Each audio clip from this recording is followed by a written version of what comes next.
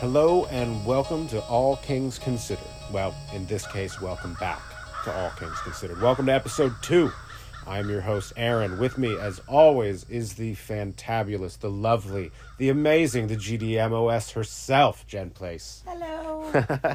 What's going on, Jen? Nothing. No. See, I feel like it's funny. Like, we don't get to do that, like, banter in the beginning, like, podcast co-host, because I fucking live with you. Like, I know what you're up. Like, oh, what'd you do today? I know what you did today. I was here. Yeah. Yeah, it's not as... Yeah, you watched me sit in the other room. I did. Yeah. It's very exciting. It is. We lead an exciting life. I know. You know what, though? That isn't what people are here for. No.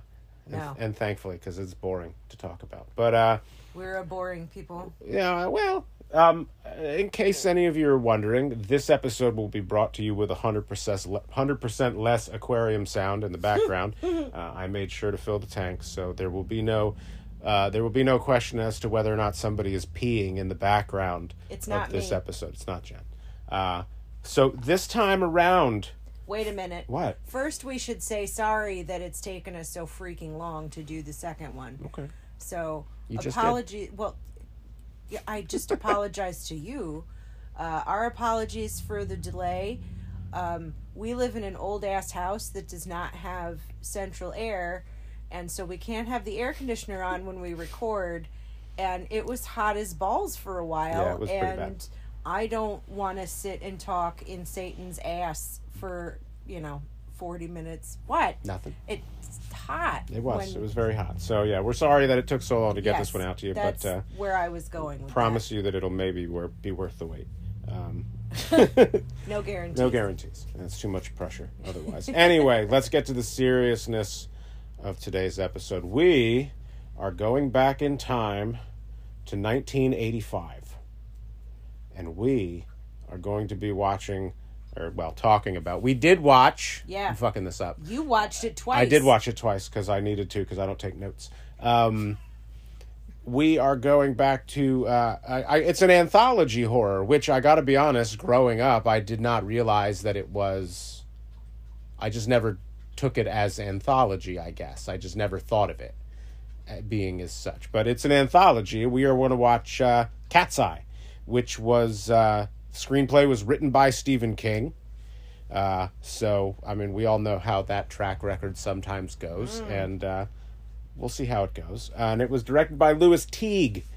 Your cast. All right. Got Drew Barrymore. She pulls double duty in this one. But she is only ever listed as our girl. She has a name in the first part of the movie for that character, but for the life of me, I don't remember what it is. If it's Alice or... You literally just... I literally just watched it and I don't remember. Whatever. Everyone's favorite curmudgeon, James Woods. What a turd. We're going to talk about him. Whose favorite is he? Nobody's. Well, somebody's got to like him, I guess. Alan King. Let's see. Who else we have here? Kenneth McMillan, who is somebody who you would 100% recognize, like, if you saw him. It's that guy? Yes, yeah. Robert Hayes, Airplane fame, in case anybody's wondering. I am serious, and don't call me Shirley. Let's see. James Naughton is in this. I didn't realize that. I don't know who James Naughton is. You would if you saw. He's another one of those. We've got James Rebhorn. He plays I like that everybody in this, like, had, like, such a bland name. Like, Drunk Businessman is James Rebhorn. I know who James Yeah, Rebhorn he's the guy is. who's like, we'll get to it. We'll get to it. I'm trying to think who... Apparently, I didn't see where he was. Maybe you did. Charles S. Dutton is in this movie, listed as Dom, but for the life of me, I must have just blinked or just not realized that's who I was looking at. But yeah, Charles S. Dutton is in this movie. Huh. And so is Mike Starr, who plays the goon in the Ledge, who you would recognize. Not the guy from Alice in Chains. No, not the guy from Alice in Chains. No.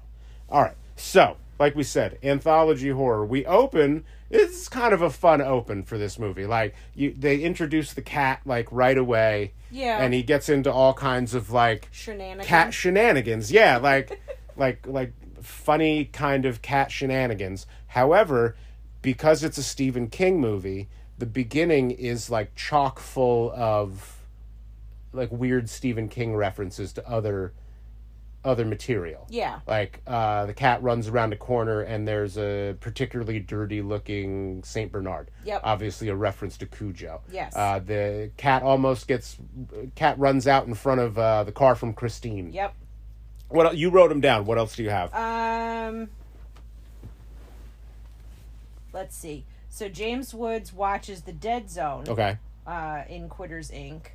And the mother... I don't remember which one it was in. I just wrote Mother Reads Pet Cemetery. Oh. So that I don't know which one that is. And then The Ledge shows the issue of Penthouse in which the story appeared. Oh, okay. That's cool. Huh. Yeah. All right. Those were my...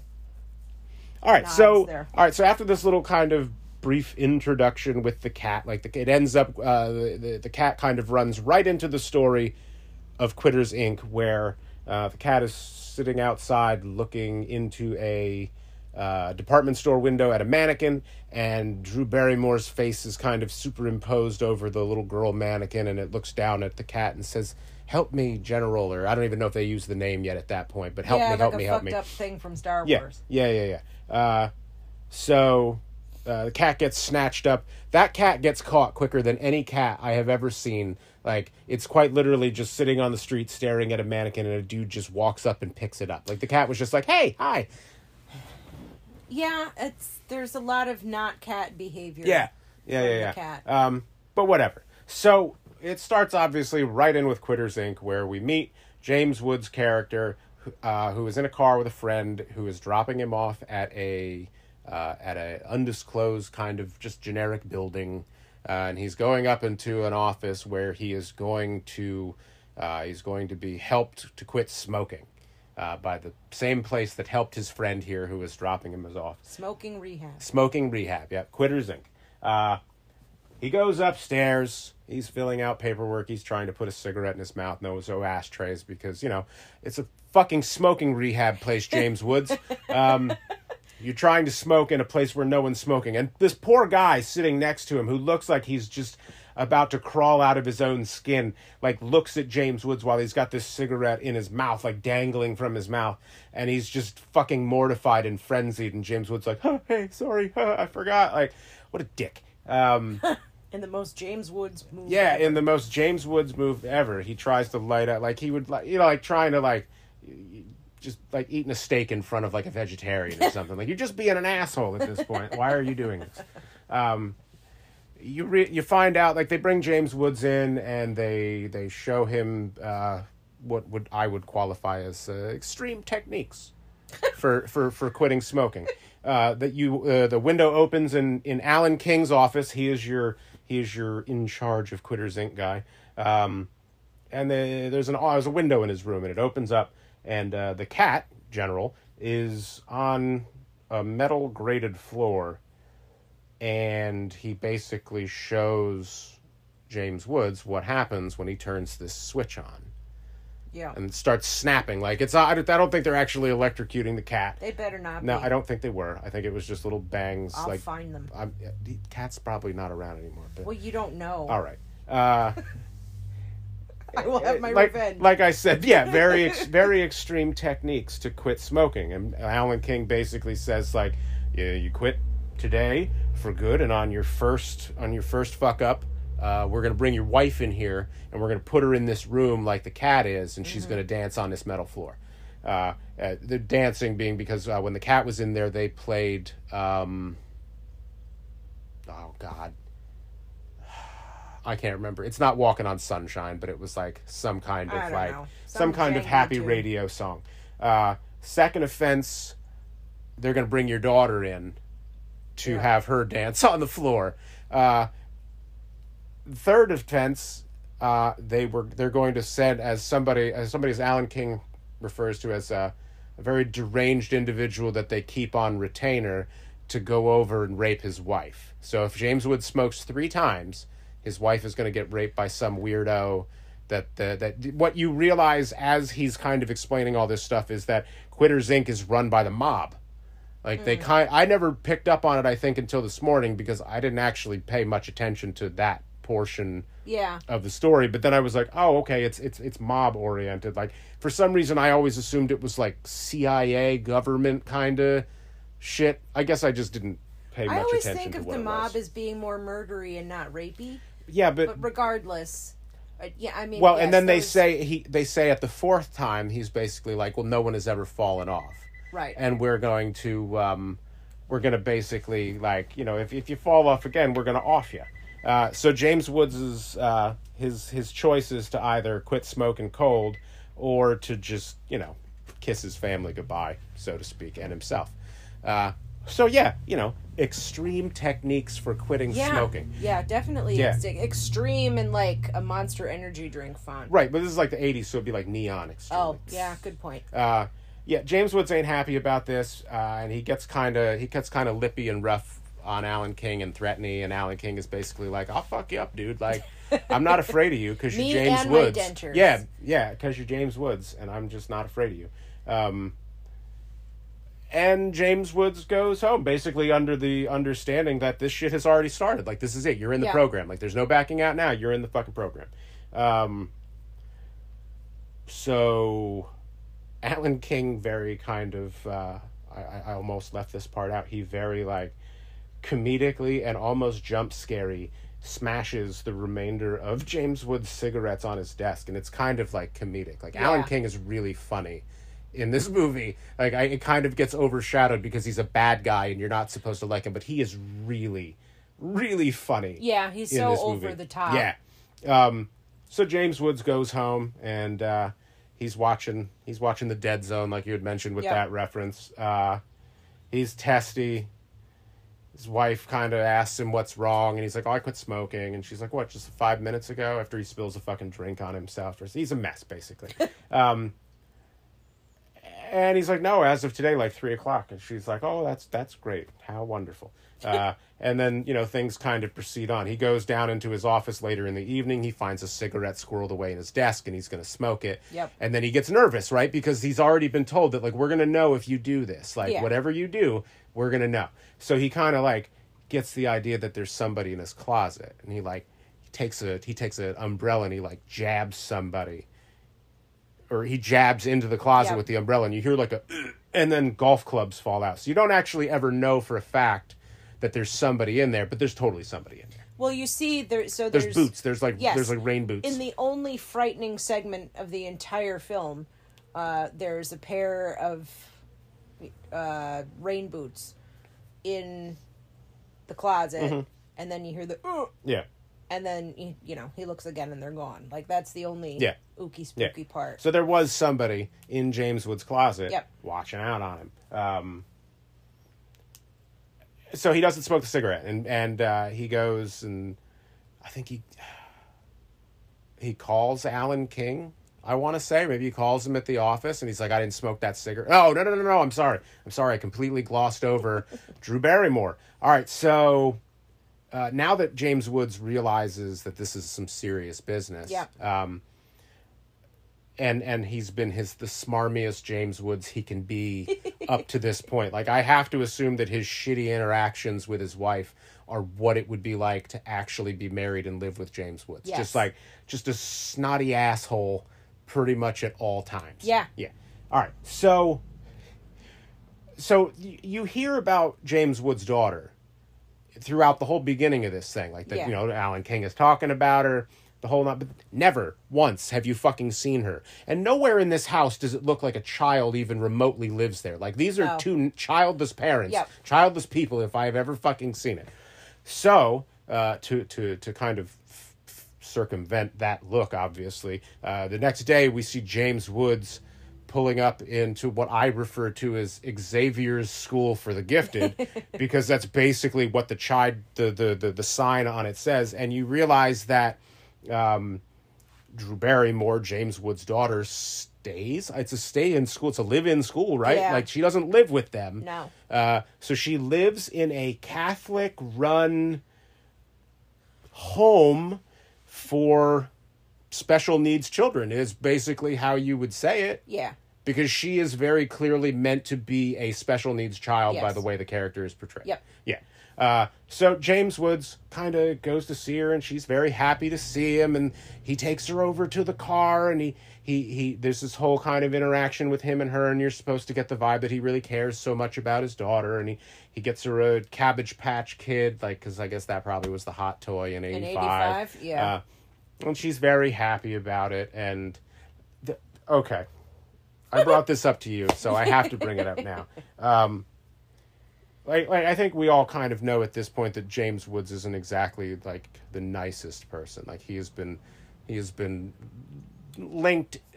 That's the understatement of the year. He has been linked to maybe some trying to get in with some underage actresses in the past. Amongst other things. Yeah. We could probably. I don't want to do a whole episode on. In my notes under Quitters Inc., the first thing I wrote: James Woods, ew. Yeah. And that's fair. He's like the prime example of how you can be good in a movie and just I look at you like, ugh. Yeah. He's a gross human being, and he's creepy. Yeah.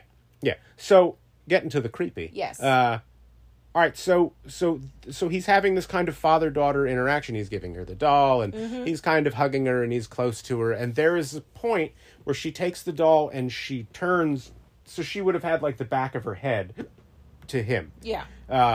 And he, like, kind of leers at her. Like, maybe it's just because I know now that he's been linked to other things, and I'm reading more into it than it is. But it was not necessarily the kind of look that you would say a father gave his daughter. Yeah, that a normal father would, yeah. It was certainly not the kind of look that you would say a normal father gave his daughter that is supposed to be special needs in some way. Yeah. I mean, there's certainly a different lens to view him now than there. I mean, I don't know.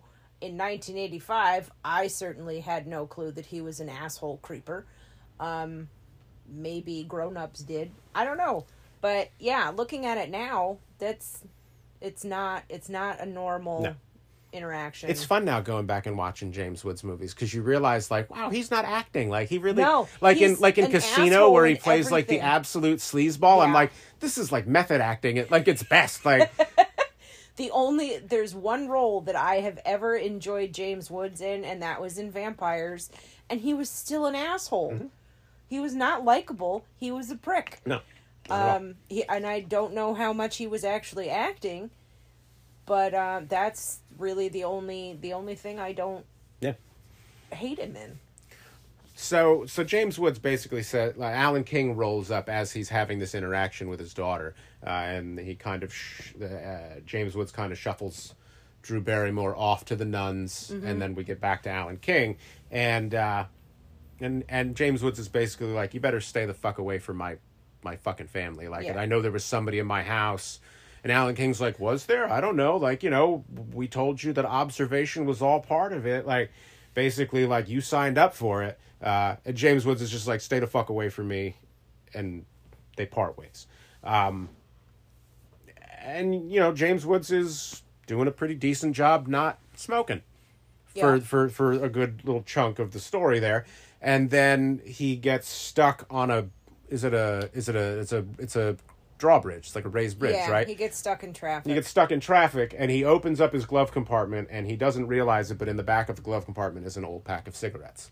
And they fall to the floor, and he fucking panics. Like, he, jumps away from it like somebody just put a shit on his... Like there was a scorpion. Yeah, like it was ready to bite him. He kind of looks around like, should I? He's like, nobody's around, nobody's looking... So he shuts his car off because he's sitting in traffic like an asshole. So you shut your car off.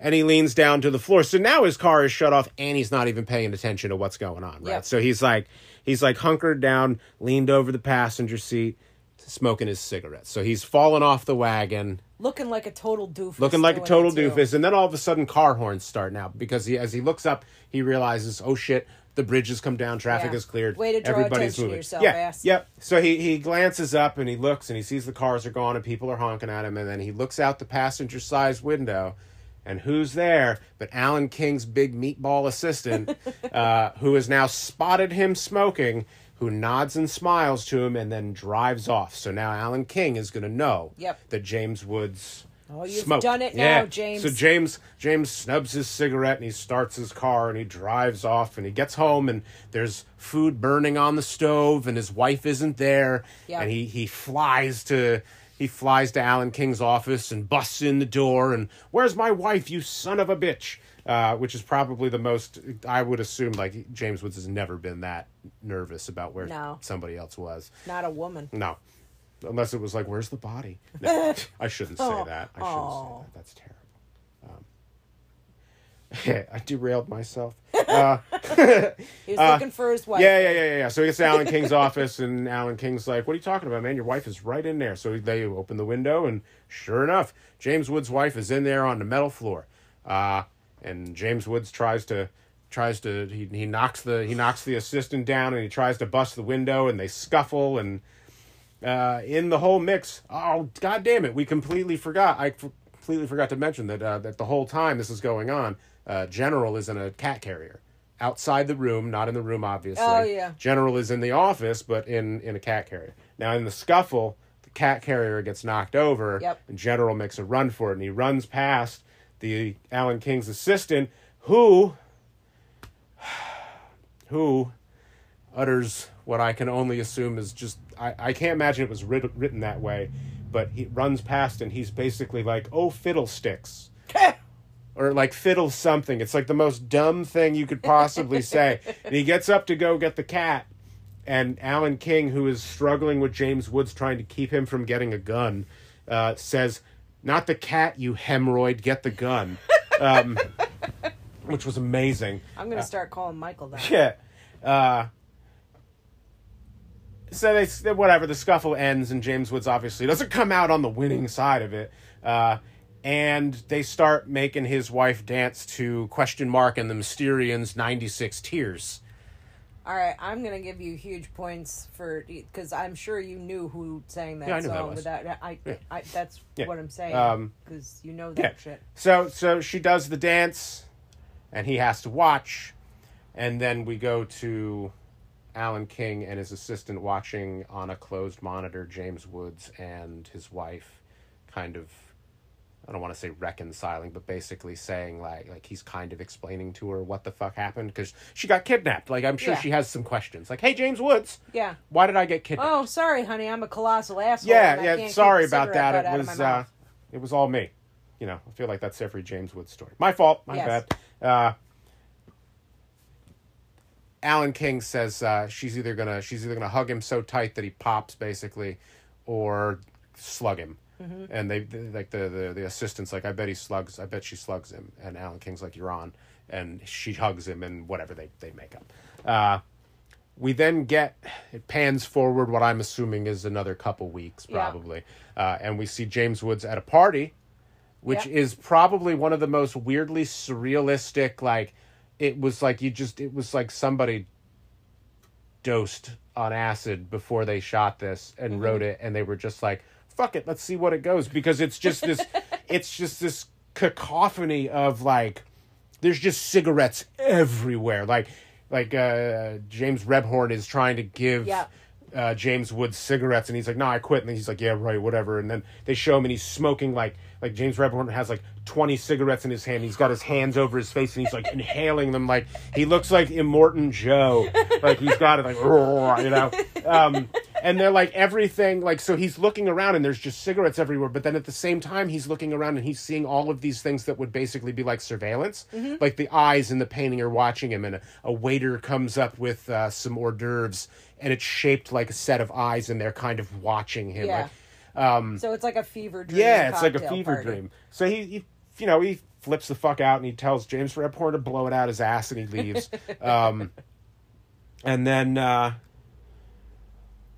we get Alan King and James Woods in the office again, and they're like laughing and happy, like they're kind of getting, "Oh, I gotta put this in here." They wanted Every Breath You Take by the Police, for this, but they couldn't afford it for Yep. obvious reasons. So they went out and had somebody basically do like a bad cover version. Yeah, so there is a bad. piss poor cover version of this. Yeah. That Alan King comes down the fucking stairs in that party wearing a shiny tracksuit and mouthing the words to the song. And it's fucking brilliant. Like, if you watch the movie for one thing, it should be that one thing. Like, it's so great.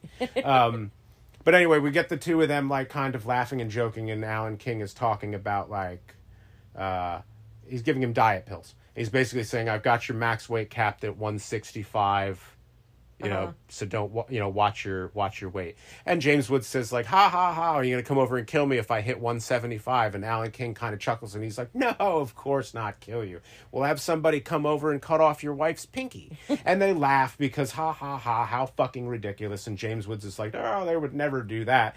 And we get a final scene of Quitters, Inc. is a dinner party with the friend that dropped him off in the beginning. That friend's wife, James Woods, and his wife, who I'm assuming is still shell-shocked from being fucking kidnapped.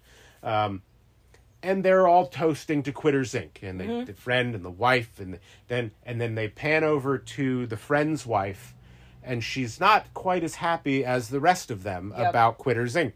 And she kind of, Quitters, Inc., and she taps glasses with them, and you realize as she taps glasses that she is missing part of her pinky.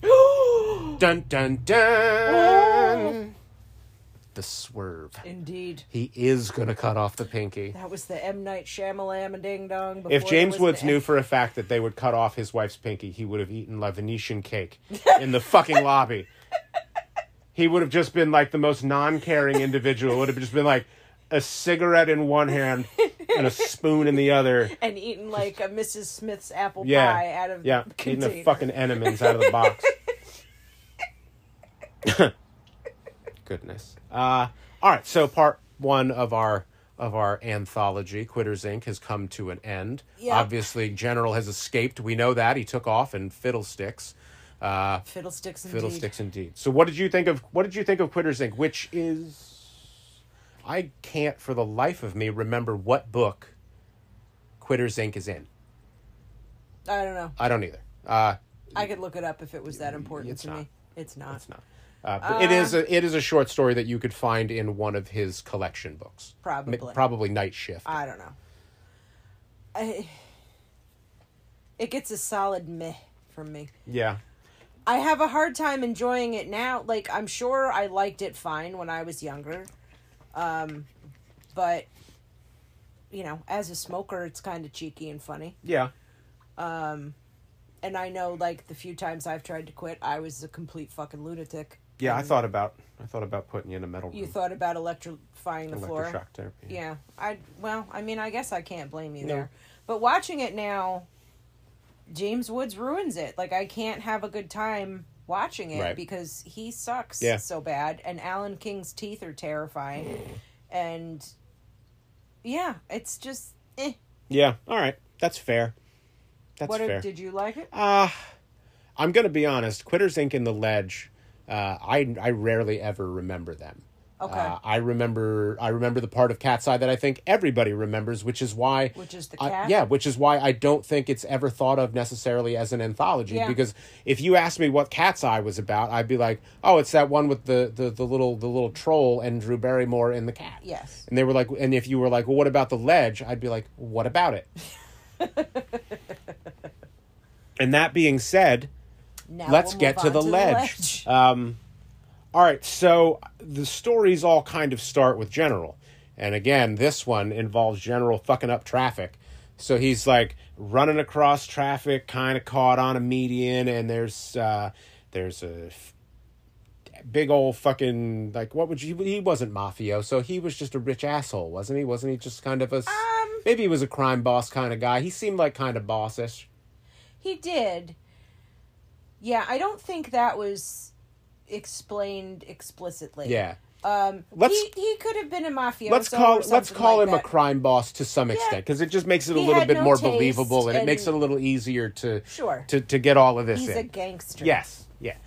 So this gangster and his friends are coming out of a nightclub, It's not a casino, a nightclub.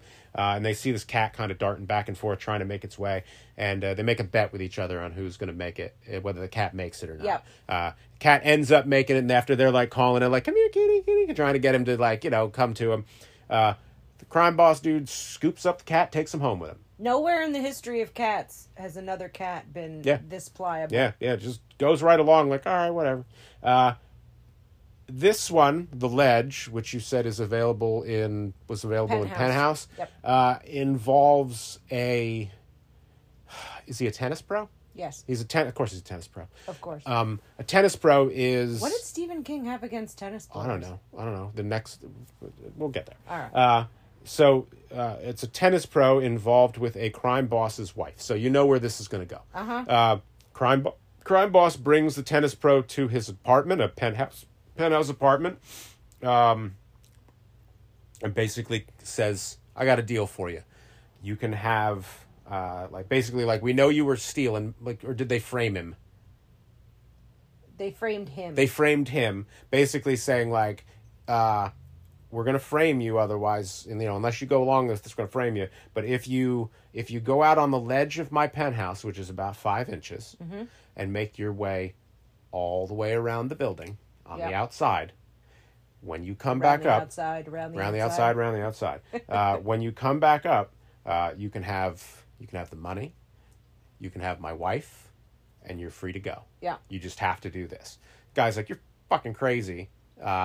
But, after some not very friendly talking, he basically convinces him to get out on that damn ledge and start walking. And he does. So the guy from Airplane hops out onto the ledge, and he's starting to shimmy his way across. And he's fine. He gets to, the first corner, and then he comes around, and the wind hits him. And the effects on this weren't terrible. I feel like it was okay. For an old movie, I felt like it was believable that he was up on the top of a... That part of it, sure. Yeah. There were some other ones that are more dubious. Yeah. But so as he comes, he comes around a corner, and he deals with the wind, and then we are introduced to Jen's favorite character of the movie, Goodfeather number 1. The pigeon, who comes over and is basically like, what are you doing on my ledge, fucker? And then starts pecking away on feet. So he's like, ow, you son of a bitch, get away from me. And he's slowly trying to inch his way past this bird, or make the bird move. So he gets in, and he finally gets to a spot where he can sit in a little bit, and then he kicks the bird. You don't see him actually kick the bird, you see that he has gone into a little alcove in the building, so you can't see anything, and then you just see feathers and a giant caw sound, like the Dick House sound from Jackass. Not as good as the Dick House sound, but it was still satisfying as a person who likes loud noises. Yes, yeah. And the whole time he's out there, the crime boss is kind of fucking with him. Yeah. He's blowing one of those, it's like a Harpo Marx horn, basically. It sounds like a goose, it's got the bell on the bulb on the end of it. Before he blows that, he looks out the window and he sees the progress that it's Robert, right? I don't know. Whatever the fuck his name is. The progress he's making around the building, and then he does this weird face ho, like a light bulb literally went on over his head, and swings open the closet doors I have just the answer inside here. He had bought that horn 10 years ago for unknown reasons, and now finally... And who keeps that in their before he finds the horn, he's got to throw a bunch of random shit out on the floor, one of which I think is a tambourine. I think so. I don't know where else you would keep a tambourine, but when I look at that guy who's in his pajamas and velvet slippers and a smoking jacket that does not at all match anything else that he has on, I don't envision him owning A, a horn, or B, a tambourine. People surprise you. I mean, I guess so, but when I think about how am I gonna fuck with this guy outside on a ledge, many stories above, I don't think bike horn. Yeah. I don't know. But it worked, so the guy got freaked out, and he almost fell, and tension. Yeah. I guess. Yeah. I mean, there's not a lot going on in this one. Like, you know what you're getting from point A to point B, basically. Like, it's going to start in one spot, and it's either going to finish with him falling, or we're going to come back around. Yes. In this case, like, after the guy fucks with him with, like, a fire hose, like, he blasts him with a fire hose and says, if you don't get out of this spot, like, I'm going to turn this thing up full bore, and I'll blow you right off the building. He comes around to the side of the building that has the giant neon sign at the top, and as he's coming across the sign, under the watchful eye of General, who has now come out onto the fucking ledge, like, not who's the ledge. Looking at him like, what the He's like, what fuck are you doing, man? Like, the sign kind of gives way, and he, like, shimmies across the sign, and then he's climbing up on an electrical wire that 100% never would have held him. No. But whatever. I get, yes, we're suspending We're suspending disbelief. massive amounts of disbelief here. He makes it. He comes back around, and he makes it. And of course, you realize that crime bosses aren't necessarily known for keeping their words. So No, they don't play fair. No. So you realize that he's gonna kill him. Basically, he's gonna kill the guy. The wife is dead. The crime boss has killed the wife and cut her head off. Yep. So he throws the bag of money to the tennis pro, and out pops money and her head. Yeah, he kicks it at him. Then they scuffle. After General does what cats do and gets in front of some dude's legs as he's coming down the fucking stairs, and causes the guy to fall and drop his gun, which then lets the tennis pro get the gun. He shoots the guy, and then turns the gun to the crime boss and basically says, now you go out on the ledge. Yep. And he goes on the ledge, and he's trying to barter his way out, and please don't do this. And he comes back around by where the wind was really bad, and Good Feather number 1 is back. And he gives him that look like, hey, you look kind of like the guy that kicked me earlier. I'm gonna fuck up your day. And he does, and the guy falls. And now, previously, we mentioned that there was a horn. Now, the horn got dropped off the side of the building earlier on in the story, and it hit the ground and crumpled, and it made like a kind of horn sound.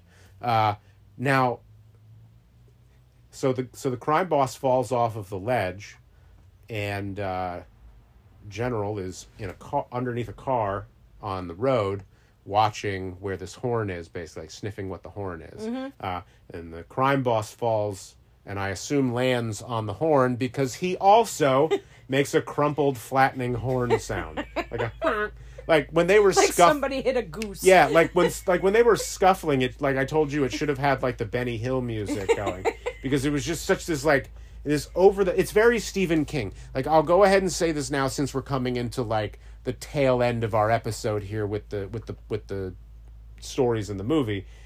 This is very much the humor is very Stephen King. Yeah. It's very campy. It's very like wink wink kind of like very self-aware kind of cornball comedy. Mm-hmm. Now, I'm assuming that that General must hop up under a truck or inside something, because I don't quite remember how he goes from where he is to where they end up, because they go from like, I mean, they don't really even tell you where it was filmed in the beginning, but I always assumed it was like Chicago or New York. Some big city. Yeah. And then the next they end up one in Wilmington, North Kakalaki. He was on a train. Oh, okay. There's like a brief shot of him getting off of, he turned into like Boxcar Willie or something. Right, Boxcar Kitty. Yeah. He's singing She'll Be Coming Round the Mountain with Pee Wee Herman. Wabash Cannonball from General.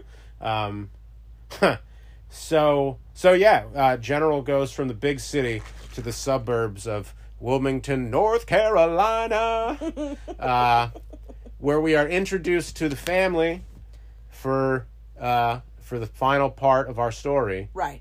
But before we get to that, yes. So impressions of your thoughts on the impressions ledge. Of the ledge. Okay, I enjoy the ledge more than Quitters Inc. Fair. But I feel like both of those stories are just kind of... They're both throwaways. They're throwaways. They're there to pad out because the real meat of the story is Cat's Eye. Mm-hmm. Yeah. Like, I don't hate the ledge. I think it's funny. Yeah. But if you've seen it once or twice, like, it's not something that necessarily draws me in again. Yeah, it doesn't need a rewatch. Yeah. I mean, my big takeaway question was, did they use stunt ankles for the pigeon parts? I don't think they use stunt ankles. You don't know. I'm guessing that what they did was they put a piece of cardboard or a piece of wood in the sock, and the bird is trained to peck at a... Yeah, or there's like suet or something on it. Yeah. But, yeah, that was my big question. Stunt ankles. Stunt ankles. Stankles. And also, it proves Stunkles. the point. Now, you know me well, and Fairly. most people that know... What? Fairly. Well, yeah, fairly well. I love birds. Yep. And pigeons are a menace. They are. Just rats with wings. Rats with wings. And this really showcases what utter bastards they are. It let them be the centerpiece of douchebaggery. Yeah. The pigeons almost as bad as the gangster, as the crime boss. Yeah. I would agree. They murdered a person. They did. They don't care. Pigeons if it don't wasn't give a for fuck. that fucking pigeon, You never. I never would have spent that year in college. I never would have spent that year in college. Yeah. No. All right, so... fun fact about Robert Hayes. What? He was married to Sherry Curry from The Runaways. Oh, no kidding. At one point. Huh. Which is a weird pairing. That is a weird pairing. Yeah. Huh. I think it's his, like, fancy boy hairdo. Probably. I think that makes it unbelievable for me. It is foppish. It's very 1985, yes. I guess. Well, that would make sense, because... Yes, I know. It was 1985. But, I don't picture, like, The Runaways and then the dude from Airplane. Yeah.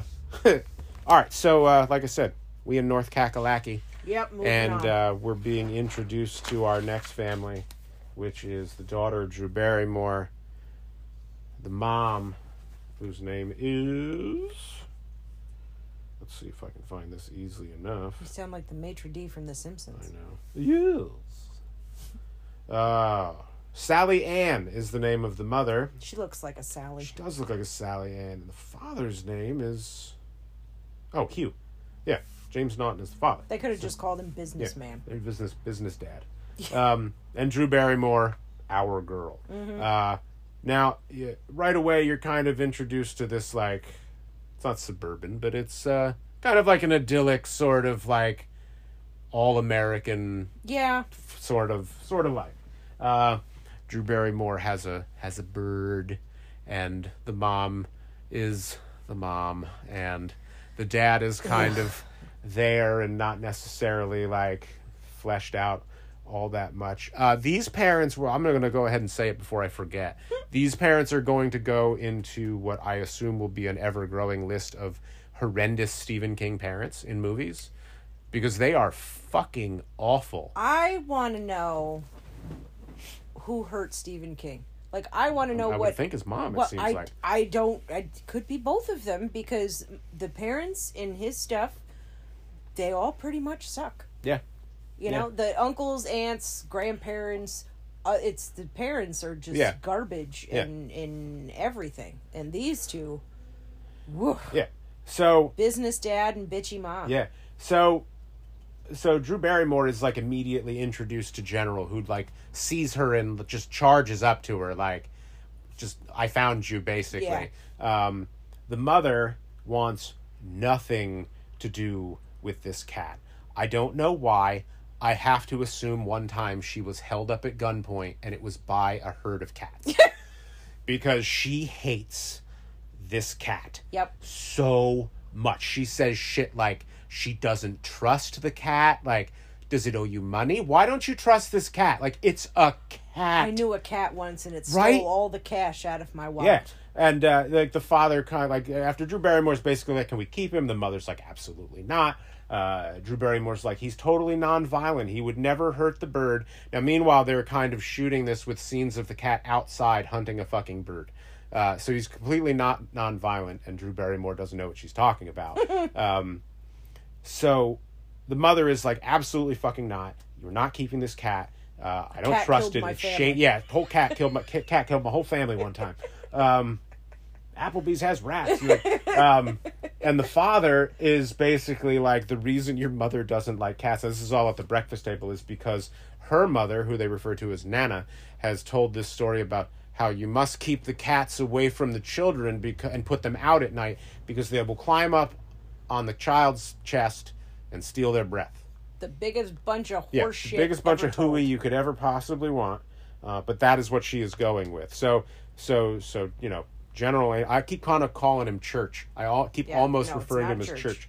So General is, remanded to outside. And that evening, while Drew Barrymore's asleep, we are introduced to the tiny little troll jester motherfucker. Like, he's got, like, a jester hat and a weird little troll face and a tiny little sword. He makes weird noises, like it sounds like an 80s... I'm almost positive that it's, like, the same guy that did, like, voices for cartoons in the 80s. like it has to Glomer. be. Yeah, because it's like... Honestly, the only reason why I enjoy doing this movie is so I can listen to you make that stupid noise. sounds. Yeah. So the troll climbs up on her chest and he starts to suck her breath out a little bit. So it's not the cat, it's the fucking troll or whatever you want to call this thing, the little goblin, whatever. Whatever he is. General gets in. He sees what's going on. General gets in. They fight a little bit, and Polly, the bird, ends up a casualty of war. Drew Barrymore freaks the fuck out, of course, hearing all of the stuff. Polly's collateral damage. Polly Poor wants Polly. a cracker. Not anymore. The parents bust in. What the fuck's going on? The mother is like a rabid animal. Like, just, what is that cat doing? Like Drew Barrymore is clearly upset. She is holding, she's like, holding the cat, like freaking the fuck out because she's seen this creature or whatever, Yep. and her parents don't believe her, and her bird is dead. And the mother is basically like, who let that cat in here? Get that cat. Like, she is just fucking growing in size like the Hulk as she gets angrier and angrier and wants nothing to do with this cat being in the house. Absolutely nothing. Well, and then starts yelling about how she Yes, was right. I was right the whole time. So the next morning, you see the father with Polly wrapped up in newspaper, like the most unceremonious fucking burial I've ever seen of a child's pet in film. And he just drops that fucking thing in the garbage can. Just ploop. I guess better that than Right, and then flushing the it down cat, like, toilet. kind of rubs up on him. General's outside, he rubs up on him a little bit, and Dad's like, yo, I'm kind of surprised you're still around here. You're a little dangerous. He goes to work. The mother does what everyone does in, like, 80s movies when they're trying to do something with a cat. You either give it a warm bowl of milk, or you give it a can of tuna fish, because that is all that cats will eat, according to Hollywood. Yeah. So she, who is aggressive to the cat and doesn't like the cat and has been yelling and hollering, clearly the cat is going to know she doesn't like it, comes downstairs to the outside of the house with a fucking cardboard box. And I mean, like, a sizable cardboard box, too. Like, nothing suspicious no, here. and a bowl that has the tuna. So she comes out, and, like, the cat doesn't move. The cat's like, hey, what's up? And she sets the box down, and she's like, no, don't go anywhere. And she sets this bowl of tuna down, and she catches General with, like, the tuna and cardboard box trap. I don't know how. I have to assume that, like, just General is just far too trusting of an individual. But she guess. catches him, and she takes him to the papal animal shelter with the big chimney on the top. And when the black smoke comes through, that's when you know they didn't elect a new animal pope. It's basically like give us your pets so we can kill them place. Yeah. Like, and Help us keep the home fires burning. Yeah, like, oof. And, like, the animals that they show in there are, takes like, them to really... PETA. Right? Like, the animals that they show are, like, really... Like, there's, like, little kittens in there, and I'm like, this is just, like... It's, like, pure pull-on heartstring stuff. Like, Yeah. you're supposed to be, like, those sons of bitches. So General's gonna get offed. Like, he's gonna get off. That's what the mother wants, and she's horrid, and that's what she's done. So we go a little bit farther forward, and it's that evening, and the little troll thing is coming back out again to fuck with Drew Barrymore. We get some comedic moments with the troll where he's, like, trying to climb because he's got such little arms and legs, and he's scaling this bed. And yes, a situation that I clearly can relate to, according to you. She kind of, like, he tickles her foot accidentally with, like, something on his hat, and she kicks him, and he, like, yeah, He falls off the fucking bed and through a drum, and then he comes up like a harumph, like it. And then the guy comes to give General his last meal, and General kind of like jukes him and shoots off and gets More out. cat shenanigans. Yeah, like out into the rain and off to save our girl. He makes it to the outside of the house. He gets up in the window and he sees what's going on. And General comes in through the fucking... he comes in through the chimney. He drops down through the chimney. There's like a big... the little girl has a chimney in her room that's clearly been used because there's burned logs in there and ashes and soot. So not only were you burning in her room, but you didn't clean it up afterwards. So no wonder she can't breathe. I always trust small children around open with open flames. In a house that's clearly not only heated by wood. Yeah. Why not start a fire in the fireplace in your young child's room? Fun times. So General drops down through the chimney, and there's Santa Claus. there's a clatter of soot and claws with a W. Oh, that's well done. Thank you. Done. So there's a clatter of soot, and the troll sees him and is like, oh, that's all pissed off, and they fight, and the fight ends up kind of going to he's floating on a balloon, and the cat's smacking at him and spinning him all over the place, and cat's got the upper hand in this one pretty much. The troll is basically just trying to get away. Yeah. He ends up landing on what is 100% a fake record player, which is a record copy of Every Breath You Take. Now, was it the original in this case? I have no idea, because it probably wasn't. But when played at 70 whatever, because she's yelling to General to kick this troll's ass and turn the record player on faster, make it go faster. Yeah. The song obviously speeds up with it, so it's like Alvin and the Chipmunks playing the Police. It's the only way that I could listen to When the Children Cry by White Lion was on the wrong speed. Only way anyone should listen to that song. That's how I feel.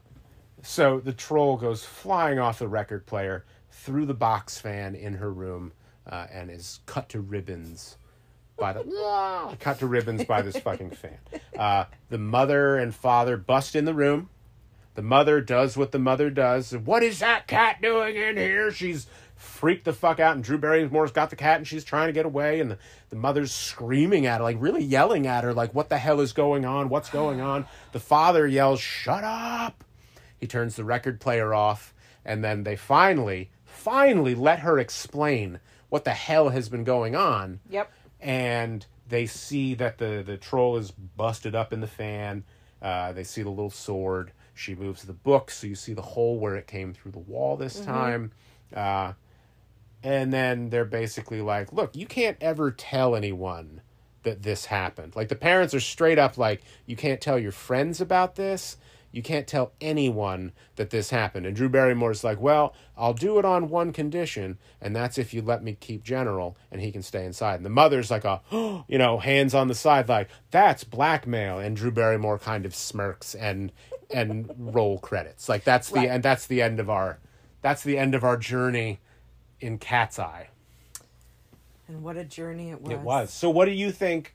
What did you think about the final? Let's be honest. What did you think about the part of Cat's Eye that everybody that knows Cat's Eye probably associates? I mean, it's even the fucking poster, for God's sake. Yeah. The mother really pisses me off. I don't know. I know in stories like that where it's kid centric, yes, the parents are supposed to be kind of jerks, but this was above and beyond. Yes. She couldn't have been more of a Sally. The whole mid-length skirts and stupid feathered hair. She was just the portrait 80s mom, just bitchy 80s mom. And I'm not a professional as a parent, but I like to think that I know a few things, one of which is to not scream at my child that I was right when my child is obviously in emotional distress. Yeah, after the bird is dead on the floor. Yeah. You just watched your pet get murdered. That would be like when Michael's hamster murdered the other one, that, Yeah. I decided that moment somehow it was his when fault. I should lecture him. Yeah. And no. They really they take me out of it a little bit. Like, the little troll guy is funny, but he's funny to me because you make the noise that he makes. That's where I get my enjoyment out of watching that movie, is watching it with you. Okay. Because we, kind of... Because I don't take anything seriously. Yes. Yeah. We kind of riff tracks it. Yeah. So. All right. Yeah, That's fair. but it was... I'm going to be honest that aside from the cat's eye portion of it, the rest of the movie is... It's really forgettable. It's okay. Yeah. Like I said, I like Alan King. Thought Alan King was really funny. It's She-Wolf. Yeah. It's the low calorie strawberry beer of the Stephen King franchise thus far, because we have a whole bunch more shit coming, I'm sure. Yeah. Some shittier than others. Some. But, so I'm kind of in agreement with you on that. Like, the father was fine, but the father was kind of like the non-entity. Like, he was there, but he didn't wasn't really fleshed out. He was 80s dad. Yeah. Which, he was all about the job, but not necessarily he not wasn't so home much as his much. family. The mother she's horrendous. Like, yes. she's just not a good person in any way, shape, or form. Like, I don't even know if she should be allowed to have kids. No, she should not. But all in all, I do enjoy that portion of the movie. I admired the mom's dedication to the parakeet. Like, right on. Go Polly. Yeah, go Polly. And like I said, I love birds, but I feel like she might have gone too far. Too far. Yeah. Like, my enjoyment from the movie comes from, like I told you when I was a kid, my parents saw it in the theater. Mm-hmm. And I remember asking my mom, like, oh, can I watch it? Because I really wanted to watch it, too. And she was like, oh, no, otherwise, I think, like, she said when the house creaks, it'll scare you. And in retrospect, I think she meant when our house creaked, it would upset me after seeing that movie. Which makes no damn sense, because there's no house creaking in that movie. And we didn't have a cat. And I don't know. I think she was just like, didn't want to be like, no, you're too young. Yeah. So I, like, actively sought the movie out when I got a little bit older. So, like, once it hit cable, I was like, yes, like, I could watch it all I want. I'm gonna watch pretty this much. and defy my parents. And I've always kind of loved it, but I never, ever, ever remember that there are those two stories in the very beginning of the movie. I completely forget them, which is, too bad in a sense. Like, Yeah, but like I said, the ledge is okay. It's funny for what it is. It's fun. It's not long, particularly.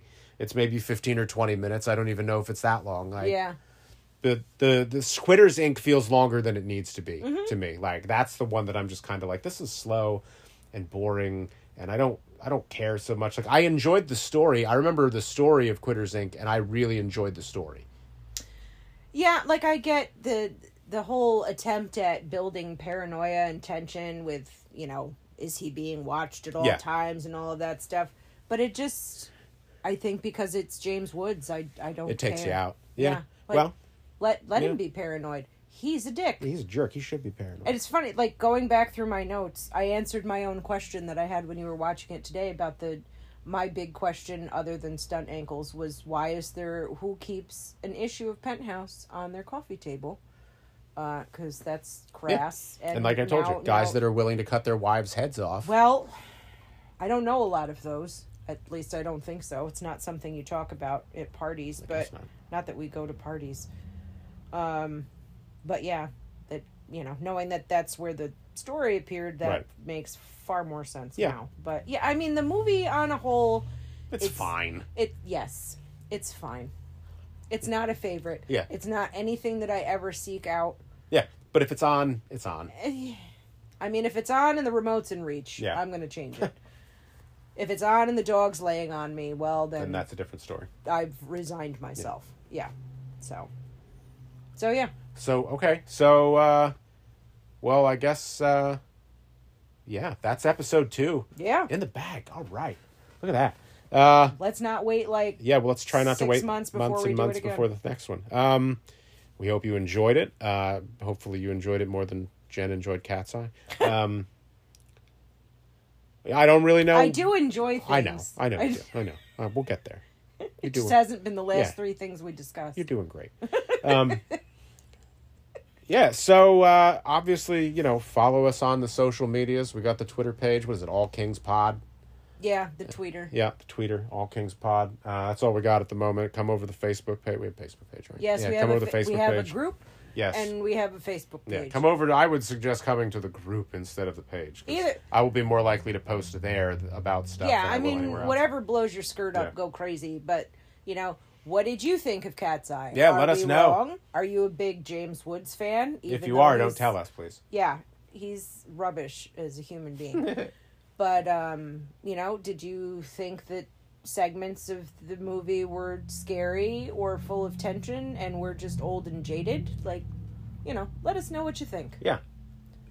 So, that being said, we know what the next episode is, but I'm not going to reveal it yet. No. A little bit of tension, I guess, right? Let's build better tension Hooray. than